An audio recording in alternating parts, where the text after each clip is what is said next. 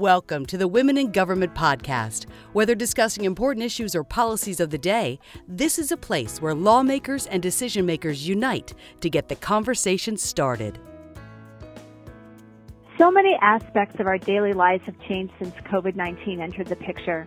As we continue readjusting to the new normal, some familiar concerns have remained and come with a set of severe consequences. Food insecurity has plagued different American populations for decades, but has been compounded by the recent pandemic.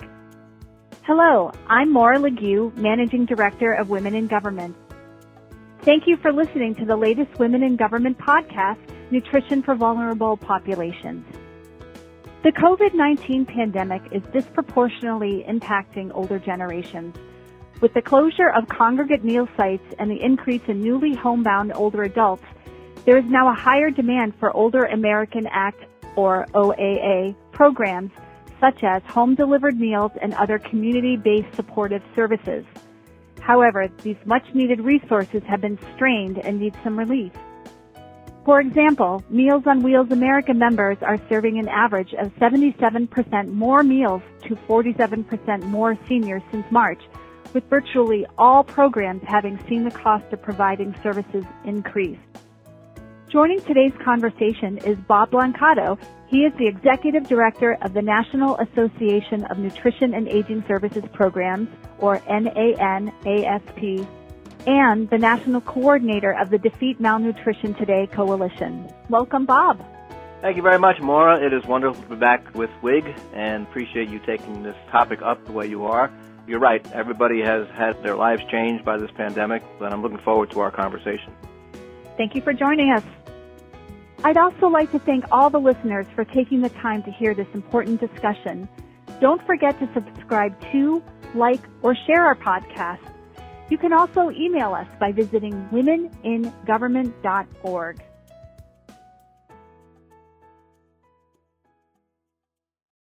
Before the pandemic, more than 5 million older adults experienced food insecurity, and about 17 million lived alone, placing them at higher risk of being socially isolated. COVID-19 has magnified existing disparities for older low-income people, which only underscores the need for funding and programming to be appropriately targeted to those with the greatest need. Bob, can you tell us how the pandemic has affected older adult nutrition issues? Well, first, let me salute and commend those men and women, paid staff, and volunteers who help ensure that older adults are getting nutrition services in the pandemic. The pandemic has impacted everyone's lives in varied ways, that we know. And in terms of older adult nutrition issues, you touched on it in your introduction, the most dramatic impact has been the closing of congregate nutrition sites and programs across the nation. 1.5 million people receive congregate meals pre-pandemic every year as compared to 870,000 receiving home-delivered meals. Now we have a whole-scale transformation which has led to two things. One, on a temporary basis early on, and to some extent resuming now, congregate programs were able to offer grab-and-go meals to their participants. But far more prevalent is the converting of congregate meal participants to becoming home-delivered meal participants. And this has led to higher costs, and most recently, including food costs, which have gone up quite a bit in the past few weeks, extra needs for volunteers and staff, and extra transportation costs. It's also obviously resulted in a higher demand for meals as older adults become homebound.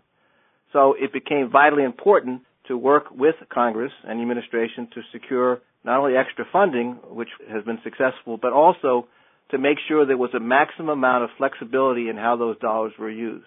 Because the Older Americans Act, before the pandemic, allowed transfer of funds between home-delivered and congregate meals, but they limited that transfer. Now it's unlimited, which more accurately reflects what's going on in the real world here.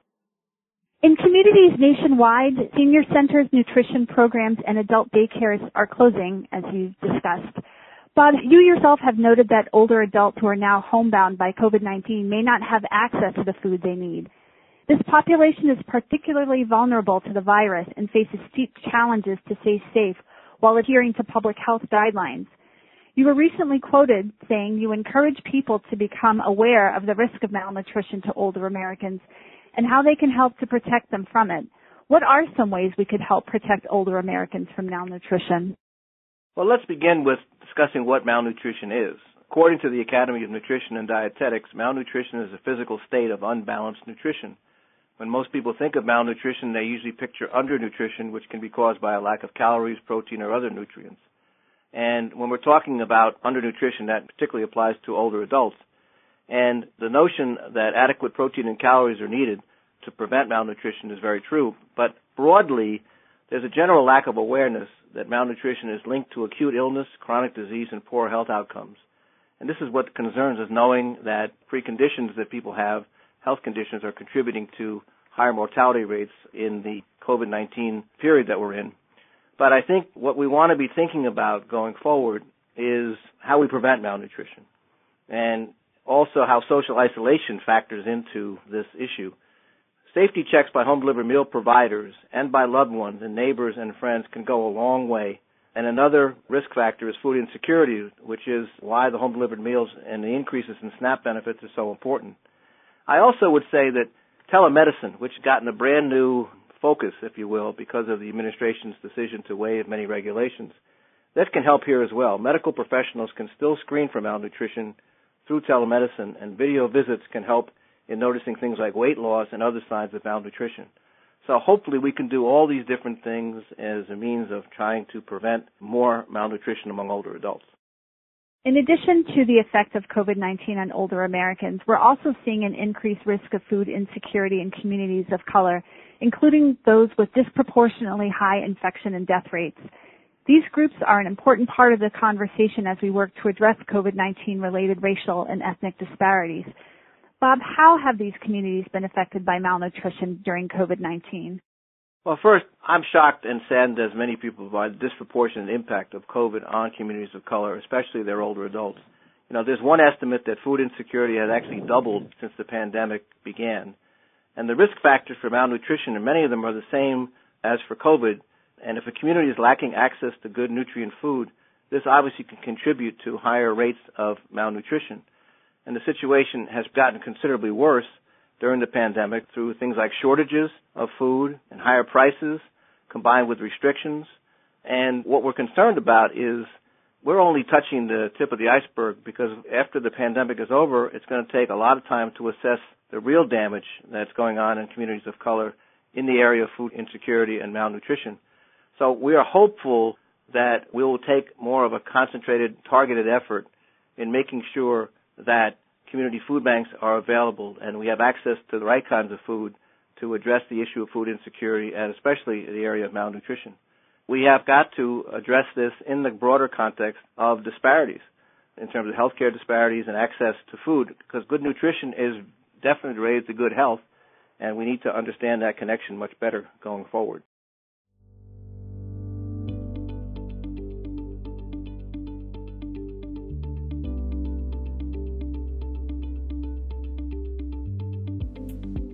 The National Association of Nutrition and Aging Services Programs focuses on a national voice with local action. Recently, your organization took action and supported a joint bipartisan letter sent out by New York Democratic Senator Kirsten Gillibrand and Maine Republican Senator Susan Collins. They're advocating for providing $1.1 billion in supplemental emergency funding for OAA programs, including $750 million for senior nutrition programs in the next COVID-19 emergency relief package. Bob, can you tell us about a few of the key aspects of the Senate resolution that's been introduced? Happy to. First of all, I want to point out that this issue about ensuring adequate funding for older adult nutrition is a bipartisan issue, has been and will continue to be. And Senator Gillibrand and Senator Collins, in taking this initiative, in sending this letter on behalf of a number of organizations, including ours, what they're basically saying is that in the first two emergency funding bills, the Families First bill and the CARES Act, a total of $1.1 billion was provided in emergency funding for the entire Older Americans Act, of which $750 million was for the nutrition programs. There was no question asked really about that when those bills were passed. Those members of Congress involved in funding would reach out to us and say, what's the status on the ground? What is happening on the ground? What do we need to be thinking about? And the response came through this very generous funding level. And as you pointed out, the increase in demand for services factored into why additional funding was needed. Well, all of a sudden, the fourth emergency spending bill has reached a stalemate between the House and the Senate and, to some degree, the White House. And so now our concern, and it's been confirmed by talking to our members, is that this emergency funding, as important and as generous as it was, could be exhausted in a number of communities by the end of September. So the need for an additional emergency funding bill with at least the same levels as the first bills did is why this letter is so important and why we've been advocating for it to get done. What I don't have is the ability to predict how long it's going to be before we see this COVID-4 emergency package. But it's important that not only does Senator Gillibrand and Collins, but a number of members of the House and the Senate on a bipartisan basis understand the value of investing emergency dollars in the Older Americans Act nutrition program. So we will continue to advocate to both the House and the Senate to move on a bill and try to get at least that level of funding going forward. In that letter, the senators are urging the Senate leadership to provide additional emergency funding to meet the increased demand for the Older Americans Act, specifically Title III, as well as Title VI Native American Nutrition Services Program, as well as the Caregiver Support Program. Can you tell us if and how they're addressing current crises in nursing homes and social isolation among older adults? Well, for sure, on the nursing home side, that is a tragedy within a tragedy, meaning the disproportionate number of deaths that have occurred in nursing homes, up to 40% of deaths from COVID-19 have occurred in nursing homes. And both the administration through the Center for Medicare and Medicaid Services and the Congress are beginning to respond. CMS in particular is requiring nursing homes to test all staff and residents for COVID on a regular basis. The White House has also provided additional funding for nursing homes through the Provider Fund that was passed by Congress and for additional personal protective equipment. And then on the congressional side, Senator Grassley has introduced a bill that would require televisitation for nursing home residents to address the social isolation part and to have more money for testing for nursing homes. Senator Casey of Pennsylvania has introduced a bill that would authorize $20 billion in funding for testing and personal protective equipment. And Senators Wyden from Oregon and Congressman Neal, chairman of the Ways and Means Committee, have introduced a bill that would increase staffing levels at nursing homes. The basic reality is that the greatest country in the world should not be having a situation where there are not enough masks to go around or not enough tests to be provided to people in nursing homes. And it's been a tragedy. To some degree, that could have been averted, but we have to focus on how you solve this particular problem. And right now, I do see a level of activity in both the administration and Congress seeking to address this. And the social isolation piece, I think, if nothing else, we're now more cognizant of the relationship between social isolation and poor health and the need for us to have all kinds of programs to address social isolation as we go forward. And I'll just mention one in particular since we've talked about home-delivered meals. You know, around the country, many people have been very creative in developing telephone reassurance programs, technology reassurance programs, so you maintain the contact with that older adult who may have been used to going to a senior center or something to get their meals. And now if you can maintain contact, you can help reduce the isolation factor, and that's something we need to concentrate on a great deal going forward. Bob, you've publicly stated that the pandemic has not ended, neither should funding for key aging services programs. Could you elaborate further on how Congress has responded in terms of emergency funds and other provisions in bills? I have absolutely no issue. In fact, I commend the way Congress and the administration responded in the beginning stages of the pandemic with the passage of the Families First and the CARES Act. They provided billions in funding for food banks, expanded SNAP benefits, billions in increases for child nutrition programs, older adult nutrition programs, and it was done in a remarkable fashion. We know history of how Congress works. This was an abbreviated legislative process responding to an emergency like we've not seen in this country. And the programs that got the benefit of increased funding demonstrated the real need for that funding to happen. So my point is that the need has not diminished because no one right now can tell you when this pandemic is going to end. And no one can tell you also what the downstream issues could be after it ends. And so if you have that level of uncertainty, and you have, particularly in the area of the duration of the pandemic, the last thing you want to do is have the funding stop. Because if what we hear from people in the field, that those emergency dollars that they've been able to use to meet the demand for increased services were to be exhausted as early as the end of this month, that's unacceptable. That defeats the whole purpose of what was done in the first two bills. So it is time for Congress and the administration and the White House to get together, come up with an agreed-upon number for a fourth emergency spending bill, and to make sure these programs that have received these fundings continue so the people can continue to receive these vital services. Given this uncertainty wrought by the pandemic, do you have a sense what we could expect in future bills? Well, it's a combination of what I think we can expect and what I hope for in future bills. But first of all, going beyond the topic of nutrition, we have got to address the state and local government funding relief that is absolutely essential for the maintenance of services going forward. So if I go back to nutrition for a second, certainly $750 million in emergency funding at the federal level has been very important for the Older Americans Act nutrition programs. However, they're funded through a combination of funding sources, state funding, county funding, local funding. And if those sources of funds disappear, well, then you're going to run into the same problem of having inadequate funding to maintain services going forward. So before states and localities start to make massive cuts, not knowing if they're going to get relief, Congress needs to get rid of that problem by passing a bill that has adequate funding for state and local governments. We also have to address the issue of unemployment benefits and the extended payments that were in effect from the earlier bills. And we obviously are going to expect different industries to come forward seeking relief or bailouts, depending on the extent to which their problems are. But we also have to continue our emergency funding for human service programs. We need to increase funding for SNAP. And I guess the thing that probably to some degree is holding up this process in this fourth bill is that we should get an honest handle on what money has not been spent from the first two bills and reallocate that money to programs that are spending it. And I would add one more thing. Just yesterday, the director of the Centers for Disease Control indicated that we need at least $6 billion just for states to have the ability to distribute the vaccine once it's developed for COVID-19. So you can see there's a lot of priority issues that need to be addressed in this bill, and let's just hope that all sides can come together and produce a bill that responds to all these different challenges.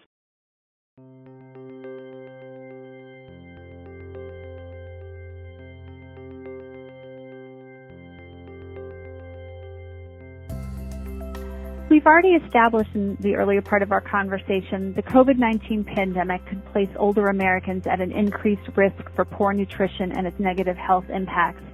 In a proactive effort, the Older Americans Act of 2020 does contain language authored by Representative Suzanne Bonamici of Oregon to include first-time malnutrition screening into the preventative health section of the Act. Can you review how this language came about and how you see the implementation process unfolding?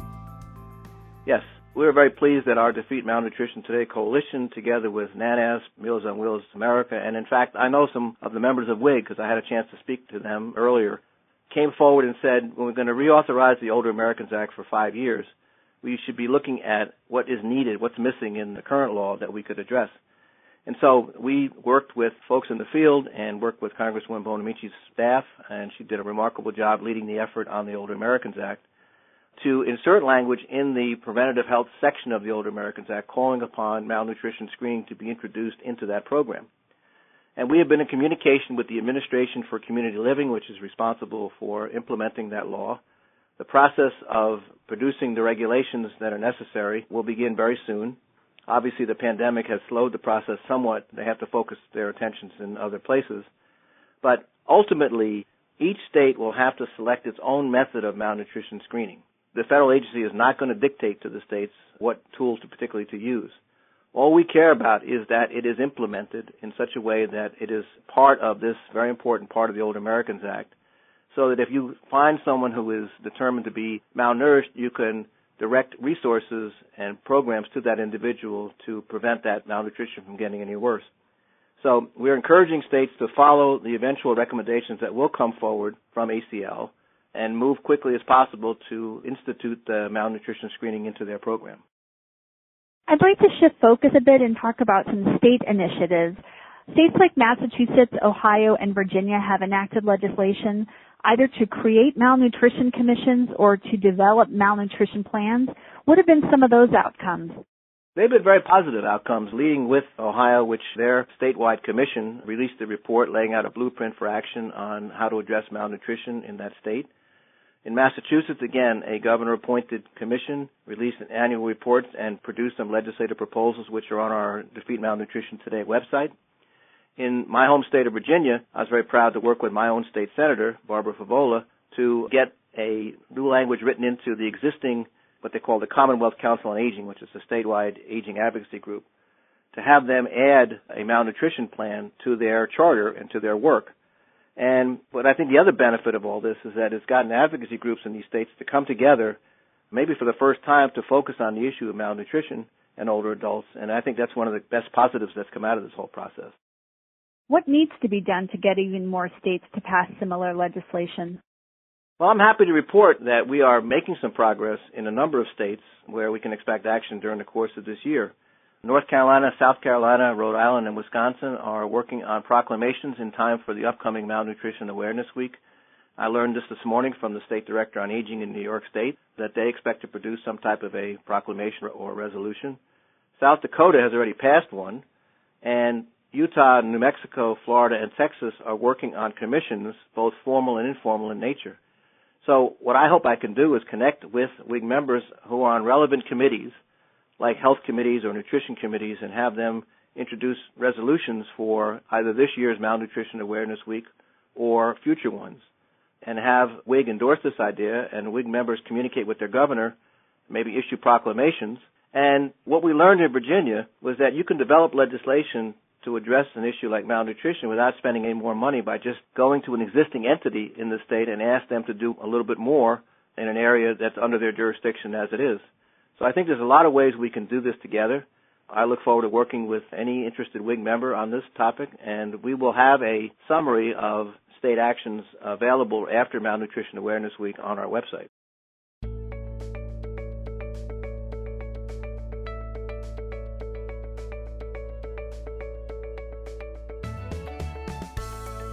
Ending hunger and moving people forward to self-sufficiency has been a guiding principle behind the Supplemental Nutrition Assistance Program, or SNAP.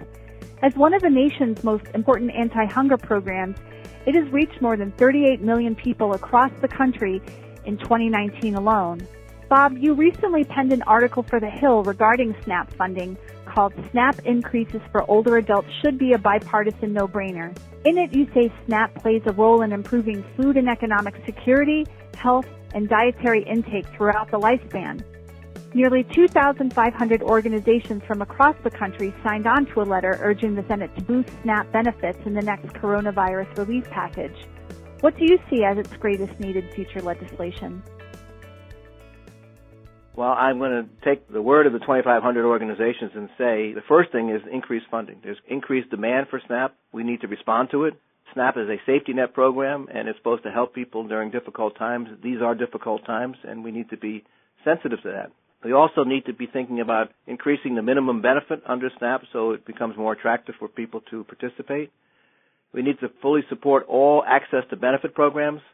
Even today, less than 50% of eligible older adults are receiving SNAP, even though they could be receiving it if they were aware of the program, and access to benefits help you do that.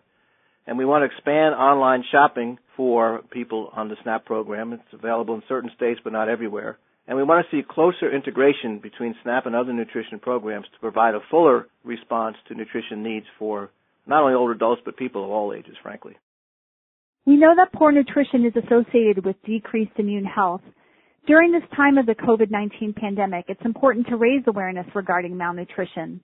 October houses Malnutrition Awareness Week, a key time to talk about this vital issue and the resources available to those in need. Could you tell us more about Malnutrition Awareness Week, Bob? Yes. First of all, it is the first week in October this year. A number of organizations, Aspen, the Academy of Nutrition and Dietetics, are hosting webinars and Twitter chats and other activities. And last year, our coalition and Aspen worked together to enable the introduction of a Senate resolution formally recognizing Malnutrition Awareness Week. It was co-sponsored by Senators Grassley and Murphy and 13 other senators.